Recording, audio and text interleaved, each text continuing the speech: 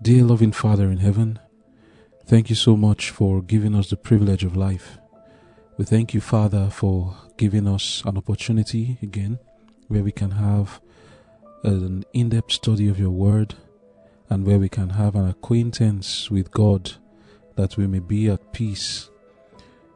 We know that it's your desire for us to attain unto the knowledge, the excellency of the knowledge of our Lord and Savior Jesus Christ.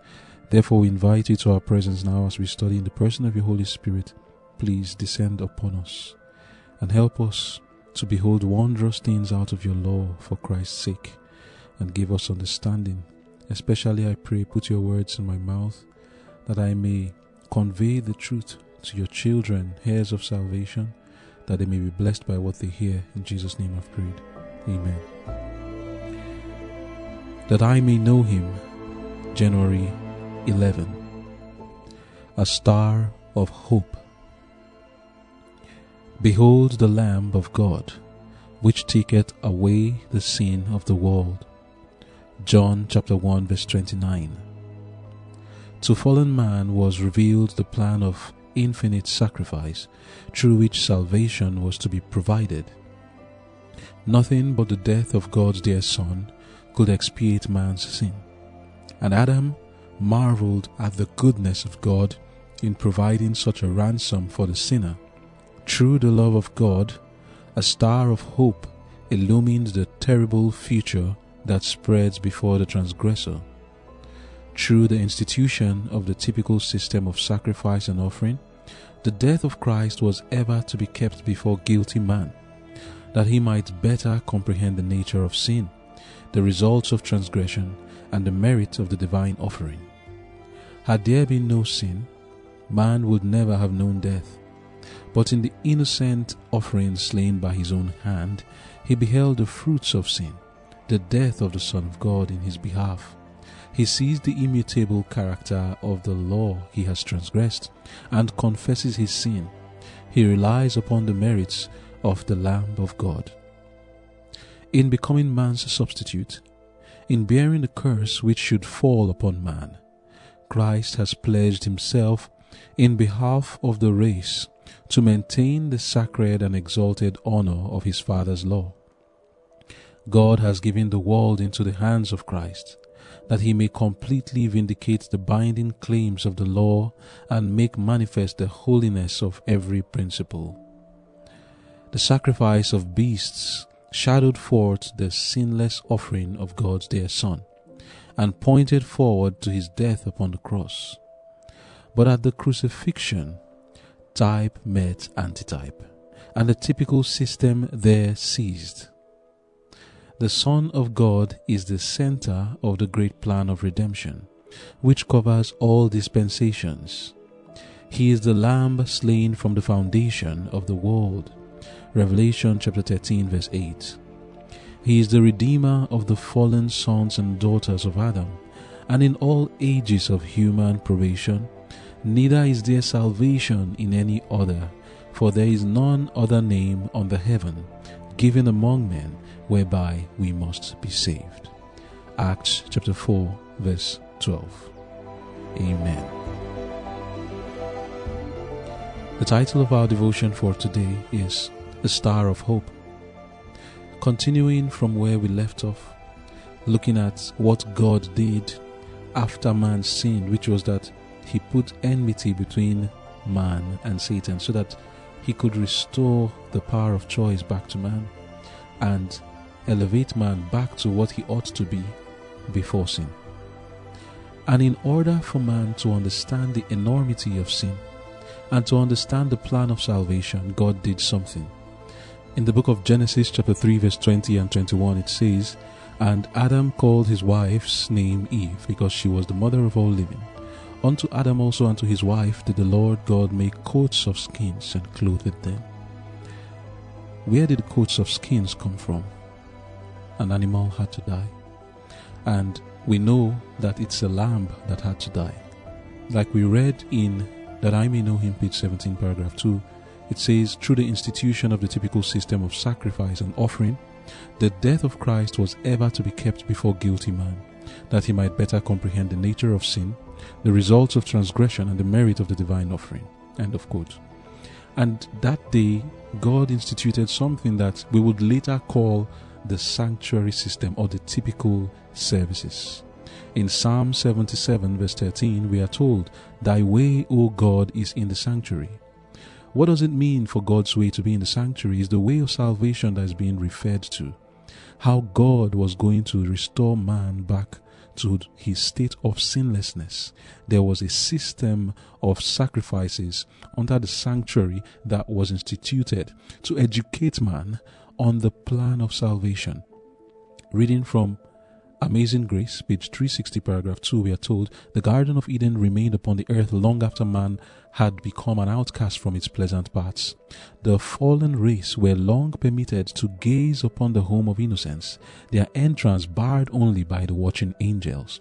At the cherubim-guarded gate of paradise, the divine glory was revealed. Hither came Adam and his sons to worship God. Here they renewed their vows of obedience to that law, the transgression of which had banished them from Eden." End of quote.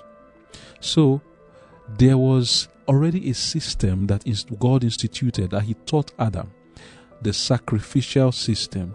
And that is why in the book of Genesis 4, we see the earliest time, just in the earliest time, the sons of Adam, Abel and Cain, making sacrifices. It says there in Genesis 4, reading from verse 3, "And in the process of time, it came to pass that Cain brought the fruit of the ground and an offering unto the Lord, and Abel also brought of the firstlings of his flock and of the fat thereof. And the Lord had respect unto Abel and to his offering, but unto Cain and to his offering he had not respect. And Cain was very wroth, and his countenance fell." Now, the point I'm trying to make here is not to talk about why God did not accept Cain's sacrifice, but to show that the system of making sacrifices to God was not necessarily something that came in the days of Moses. From the day Adam sinned, there was a lamb that was slain. That lamb would have been slain by Adam himself to teach him the consequences of sin. That sin was going to lead to the death of God's dear Son, of his Messiah, of the I am that I am, of Jesus Christ, our Lord, the eternal God. And in the system, like we read earlier, that I may know him, page 17, paragraph 2, through this institution, what is the institution? Constantly making sacrifices to God for sin, slaying of the lambs and taking the blood and burning the offering to God, taking that life of that lamb. It was a strange thing to Adam. Adam had never known what death was, but he was the person who killed the first creature ever created by God. Since God ever made anything from heaven down to earth, all the angels, all the creatures of every world, including the earth, not one had ever dropped a blood, not one had ever died. The first person to kill and to murder any of God's creatures was who? Adam himself. But the slaying of the lamb, though very, very painful to Adam, is nothing compared to the real consequence of his sin, which is actually the death of the eternal Father himself, of Jesus Christ. But the slaying of the lamb, just put yourself in Adam's shoes. For now, we who are in this dispensation will look at it as a small matter. We've seen so much movies of death everywhere. So death doesn't have so much power on us as it did on someone like Adam, as innocent as he was, who was seeing it for the first time, not just seeing it with his eyes, but he had to be the one that actually killed that first lamb. And after that, he taught his children to do so. So we see there that Cain and Abel were also making sacrifices. And God's people all through the years, those who believe in the coming Messiah, those who are humble children of God, who are not rebellious, they always came to Eden, at least before the flood, where Eden was, at the gates of Eden. That was their sanctuary, and they made a sacrifice there. It was a normal thing for the children of God. Of course, Cain, you could see, was the first rebel. He did not do that. And you can tell that all his lineage and his children who were rebellious towards God, they stopped doing it. But all those children of Seth, and you can read it in Genesis 5, the children of Seth who were faithful, they continued to make these sacrifices. In Genesis 8, after the flood, we see what happened. When Noah was permitted to come out of the ark, it says in verse 20, and Noah builded an altar unto the Lord, and took of every clean beast and of every clean fowl, and offered burnt offerings on the altar. And the Lord smelled a sweet savour. And the Lord said in his heart, I will not again curse the ground any more for man's sake, for the imagination of man's heart is evil from his youth. Neither will I again smite any more every living thing as I have done. So here we see that as early as then, you see this, I'm just trying to show the process. First of all, Adam, then we see Abel, then we see Noah. Who taught Noah? His father. Who taught Noah's father? Noah's grandfather. And goes on and on till Adam. Adam taught all faithful people this institution of the system of typical sacrifices. And they understood why they were doing it. It was because they were looking forward to the star of hope, Jesus Christ, the Messiah. After the days of Noah, in the book of Genesis chapter 12, reading from verse 6 and verse 7, we see there Abraham doing the same thing. Abraham passed through the land unto the place of Shechem, unto the plain of Moreh, and the Canaanite was then in the land. And the Lord appeared unto Abraham and said, Unto thy seed will I give this land. And there builded he an altar unto the Lord, who appeared unto him. Of course, you know when he says he built an altar, that means he made sacrifices. Genesis 13 verse 17 and 18, we see once again Abraham removed his tent and came and dwelt in the plain of Mamre, which is in Hebron, and built there an altar unto the Lord. Genesis 26 verse 24 and 25, he builded an altar unto the Lord there, and called the name of the Lord, and pitched his tent. And there it says, this is concerning Isaac now. Concerning Isaac, it says that Isaac built an altar there and digged a well. Genesis 33 verse 18, Jacob came to Shalem, a city of Shechem. He pitched his tent, built an altar there. In Genesis 35, reading from verse 1 downward, you see also God telling Jacob, go and build an altar. And in verse 7, he built an altar and called the place El Bethel, because there God appeared unto him when he fled from the face of his brother.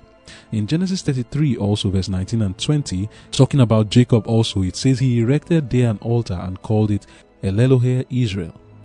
So this system of making sacrifices, we see all the patriarchs, that's from Adam to Noah.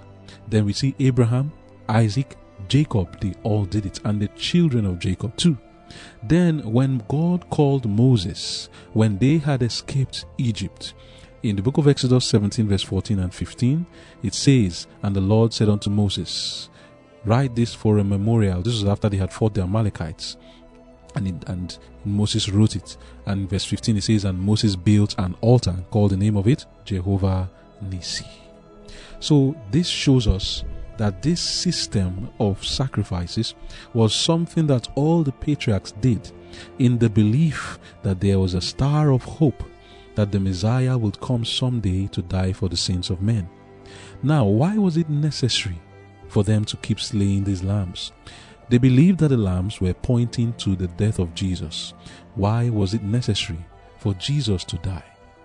We know that the Word of God says, for the wages of sin is death, but the gift of God is eternal life. That's Romans chapter 6 verse 23. Hebrews 9 verse 22 also tells us, and almost all things are by the law purged with blood, and without the shedding of blood there is no remission. Remission of what? Remission of sin. In other words, unless blood is shed, sins cannot be atoned for. You see, this is what we talked about when we talked about a deep and not superficial understanding of the Word of God. I remember when we read that, it said that one of the things that we will notice when we take a look at the Bible deeply, not superficially, it told us here is revealed how mercy and truth have met together at the cross of Calvary, how righteousness and peace have kissed each other, how the righteousness of Christ may be imparted to fallen man. God does not forgive sins or bring righteousness to man by merely saying, thou art forgiven. No, there is a sacrifice that must be made. After the sin of man, the all-powerful God does not take away sin just by merely wishing it away or speaking it away. Sin has great consequences, and it requires the death of the sinner. Life must be taken, blood must be shed. And that is why the gift of God, like I said in Romans 6 verse 23, is eternal life. But the wages of sin is death. So why is there the shedding of blood? Because the life must be taken for sin to be atoned for. Leviticus 17 verse 10 tells us why blood is shed. It says, "And whatsoever man there be of the house of Israel, or the strangers that sojourn among you, that eateth any manner of blood, I will even set my face against that soul that eateth blood, and will cut him off from among his people. For the life of the flesh is in the blood, and I have given it to you upon the altar, to make an atonement for your souls, for it is the blood that maketh an atonement for the soul." Remember, we just read altar, altar, altar. Abraham built an altar, Isaac built an altar, Jacob built an altar, Abel built an altar, Noah built an altar. Adam was always also sacrificing on an altar. Why? That on the altar, blood is what makes an atonement upon the altar. And that is why without the shedding of blood, there is no remission. Why? It is the blood that maketh an atonement. Verse 14 then says, "For it is the life of all flesh, the blood of it is for the life thereof. Therefore I said unto the children of Israel, Ye shall eat the blood of no manner of flesh, for the life of all flesh is the blood. Therefore whosoever eateth it shall be cut off." Remember that the wages of sin is death. And what is death? The taking of life. That is what death is, to take life. And since blood is the life, so it is the blood that is taken. When the animal is slain, it is not the eyes, it's not the brain, it's not the hands, it's not the leg, it's not the other organs inside the body. Neither is it the thighs or the backbone or any skeleton that is taken. What is taken from the animal is what? The blood. Because that is the life, and it is common sense. When we take away anybody's blood, what happens to them? They die. You cannot survive without blood. Blood is the life, and the wages of sin is the taking of life, which is death. And that is why God was teaching a lesson. Till the coming of the Savior, there was need for man to continue in this system of the typical services of the slaying of lambs on the altar ordained by God. Why? So that it can remind him of the enormity and consequences of sin. And secondly, so that he can exercise faith in the Messiah to come. Because many people died without the Messiah. But then God gave them a system that even though the Messiah did not come in their time, they did something that showed that they believed in the Messiah. They were looking forward to the Messiah. We now, who are living in a time when the Messiah has already come, we look back to the sacrifice that was made on Calvary. And exercising faith on that sacrifice, we can get life and forgiveness of sins. And they, by the act of slaying the lamb and taking the blood, burning the lamb on the altar, they were exercising faith in the coming Savior, that they believed in him for the pardon of sins, for the remission of sins, for the washing of their lives, and for the getting of eternal life. God instituted this to teach the people of God a lesson. And we have other sacrifices that were made, like the Passover, which taught them a very important lesson. The Lamb of God slain from the foundation of the world.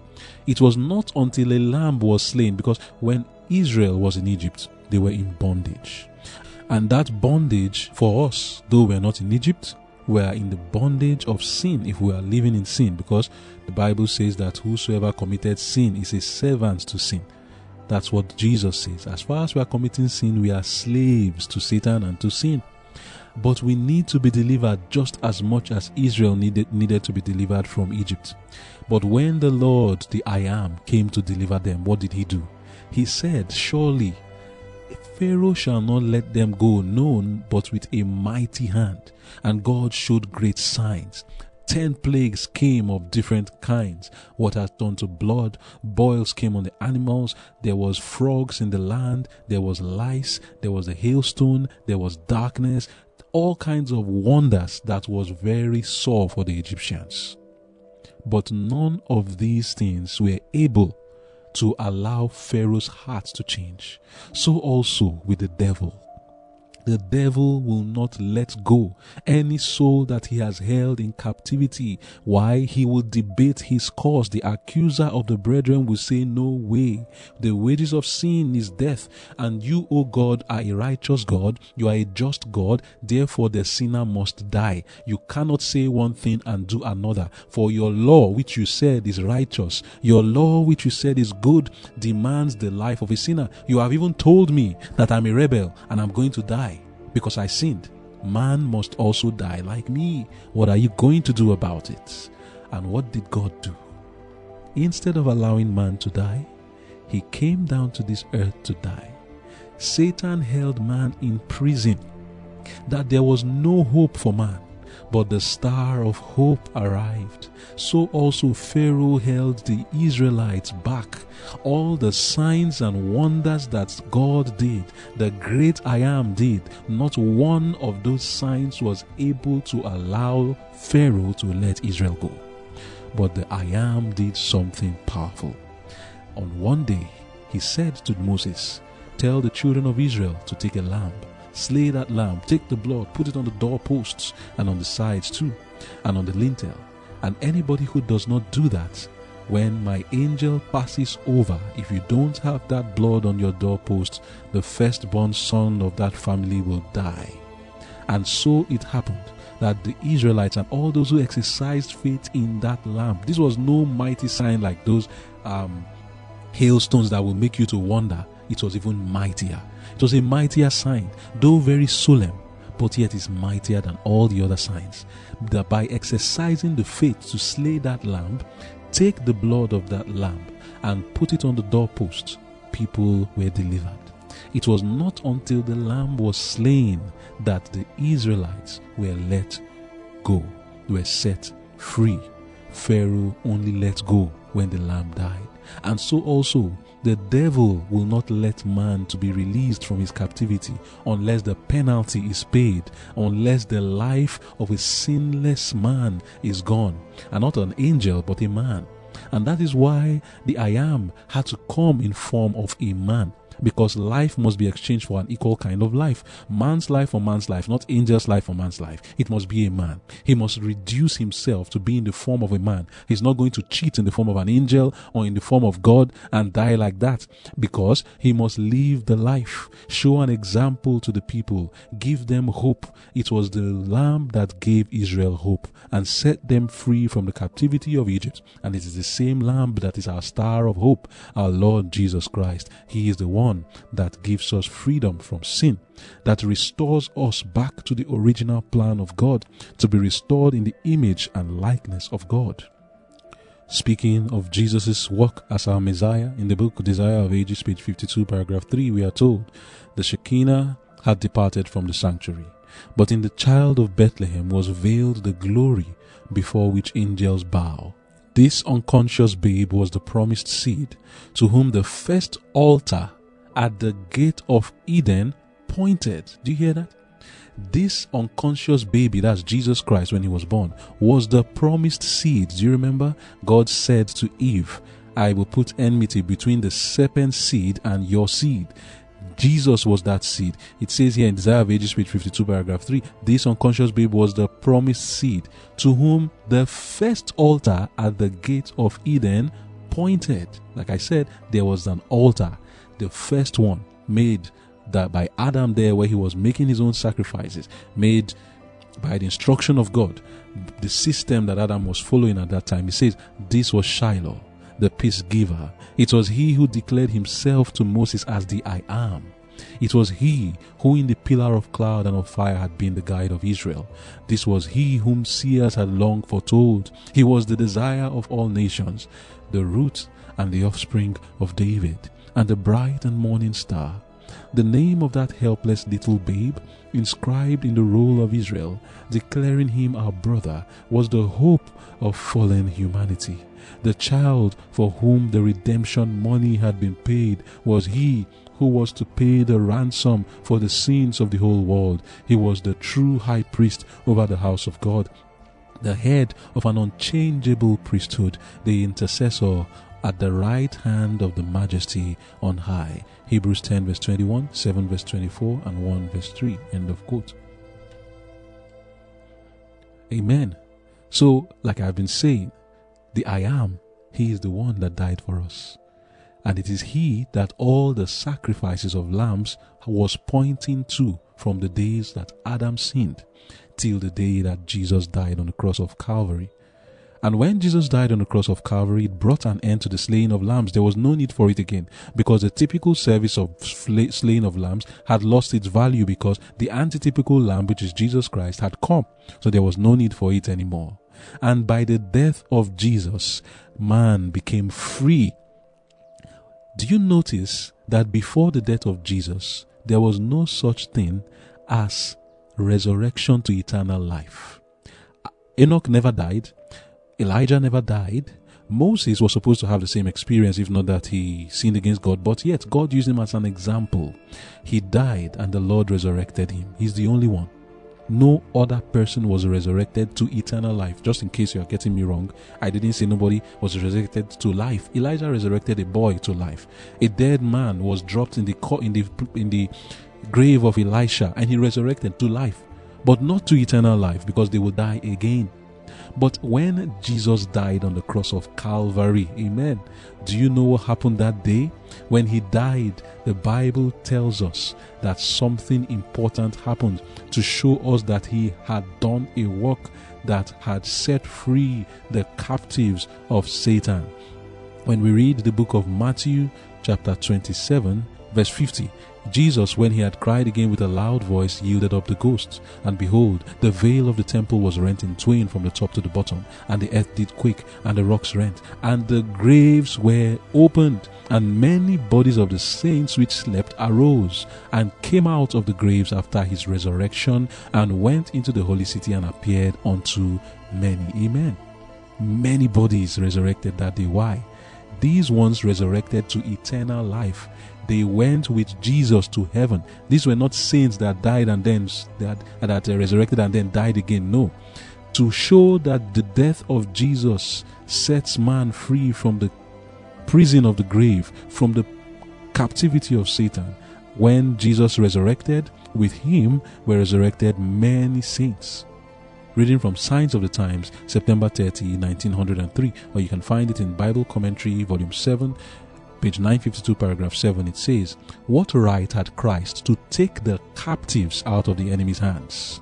The right of having made a sacrifice that satisfies the principles of justice, by which the kingdom of heaven is governed. He came to this earth as the Redeemer of the lost race, to conquer the wily foe, and by his steadfast allegiance to right, to save all who accept him as their Savior. On the cross of Calvary, he paid the redemption price of the race, and thus he gained the right to take the captives from the grasp of the great deceiver, who by a lie framed against the government of God caused the fall of man, and thus forfeited all claim to be called a loyal subject of God's glorious everlasting kingdom." End of quote. Amen. This was the right Jesus had. Satan is known as the captive, the one who did not let those in his prison to ever escape. We studied about him recently, talking about Lucifer in the book of Isaiah 14, when we read from verse 12, when he says, "How art thou fallen, O Lucifer, thou son of the morning," and all of that. When you go down to verse 15, talking to Lucifer, it says, "Yet thou shalt be brought down to hell, to the sides of the pit. They that see thee shall narrowly look at thee, and consider thee, saying, Is this the man that made the earth to tremble, that did shake kingdoms, that made the world as a wilderness, and destroyed the cities thereof, that opened not the house of his prisoners?" That is the question. Who are the prisoners? Those who are sinful. Even though they died believing in Jesus, he still kept them prisoners because the price had not been paid. But once the price was paid on the cross of Calvary, he could not hold them back. Death could not hold Jesus back anymore. Death could not hold the saints who believed in Jesus anymore. And some of them were resurrected. And in the last day, God will come and resurrect all who have ever believed in him. Reading from Review and Herald, June 20, 1893, talking about Satan's claims to keep people captives. It says, Satan, the rebel apostate, works by every possible device to defeat the purpose of God. Because men have sinned, he claims that they have come under his dominion, and that the heavenly angels that excel in strength should not take his subject from under his control. Should men receive divine power, he knows that he cannot prevail against them and work his will in cruelty upon body and mind. Therefore, he accuses them before God and claims that the power of God should not be imparted to them. End of quote. And why is he claiming that they are sinful? Never impart your power to them. But Jesus has died, and Jesus will not listen to his plea, saying that God should not impart power to man. Amen. We thank the Lord for his sacrifice made. The star of hope has been given to us, and we thank God for what he has done in delivering us through the star of hope, our Lord Jesus Christ. It says from what we read in our devotion for today, in Acts chapter 4 verse 12, neither is there salvation in any other, for there is none other name under heaven given among men whereby we must be saved. Amen. Amen. And the whole world needs to understand this.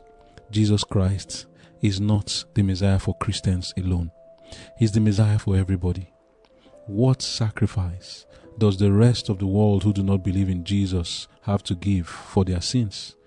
Man needs to understand that he is a sinner under the law of a just and holy God, the creator of heaven and earth.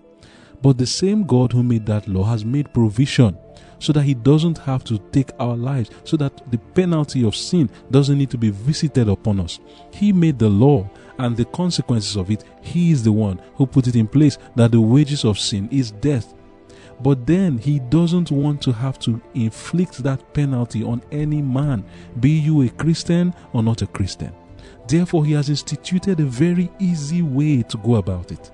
Believe in Jesus as your Messiah, and believe that he takes your place, that instead of you dying for your sins, Jesus has died for you. Believe in him. John 3:16, for God so loved the world that he gave his only begotten Son, that whosoever believes in him should not perish, but have everlasting life. But some are stubborn. They refuse to believe. They don't want anything to do with Jesus, the star of hope. To you who are wondering, what shall I do? I am a sinner. Even if you don't know the God of heaven, the creator of heaven and earth, your conscience tells you that you are a sinner. Under who are you a sinner? There is a God in heaven. And you need a savior, because the wages of sin is death. And that savior is Jesus. Because if you want to pay for your sins, it means that your life will be taken. But the Lord himself, who made the lawgiver himself, is your savior, has rather taken the punishment upon himself. Isaiah 53 tells us in verse 10 that it pleased the Lord to lay upon him our iniquities. When you read Isaiah 53 verse 10, it says, yet it pleased the Lord to bruise him. He had put him to grief. When thou shalt make his soul an offering for sin. Believe in the Lord, not only to take upon himself your sins and take your place instead of you dying and then he dies, but also believe in him as one who can give you power to live above sin, because that is the hope we need. It is not for somebody to die for us and we're still in the bondage of sin. No. He came to destroy the works of the devil. 1 John chapter 3 verse 8. And if the works of the devil is destroyed in us, he will give us power to live above sin. He will give us power not to fall into sin. 1 John 3 verse 9 and 10. Whosoever is born of God does not commit sin, for his seed, which is Jesus Christ, remaineth in him, and he cannot sin, because he is born of God. God has sent the star of hope in Jesus Christ as our substitute and as our grace and our example and our power to live above sin. Receive the star of hope today and get freedom from sin, pardon for all your transgressions, and be granted repentance. May the Lord bless us with this star of hope. Let us pray. Thank you, dear Lord, for giving us your Son to die on the cross of Calvary for our sins. What a grievous thing sin is, to require the death of the I Am. Forgive us, Father, for our sins. We often fall, even though we know these things, that sin is grievous, yet we have not yet hated it like we should. We still love it. Lord, help us to love you more. Help, O Lord, that we will be moved and our hearts will be touched by the infinite sacrifice made by our Lord Jesus, and by the goodness of God we will be led to repentance. Help us to embrace the sacrifice that has been made for us on the cross, and as we embrace it, power will be given to us, that we will be sons of God, and as your word said, that the seed of God will remain in us so that we cannot sin because we are born of God. May this be our experience. In Jesus' name I've prayed. Amen.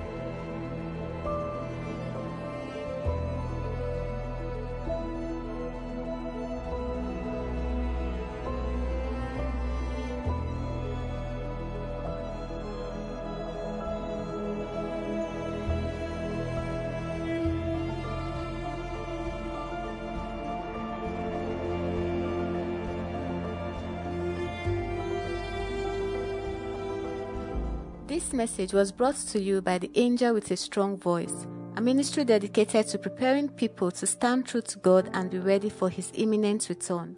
For more information and free online resources, please visit www.tawasv.org. That is www.tawasv.org, or contact info@tawasv.org.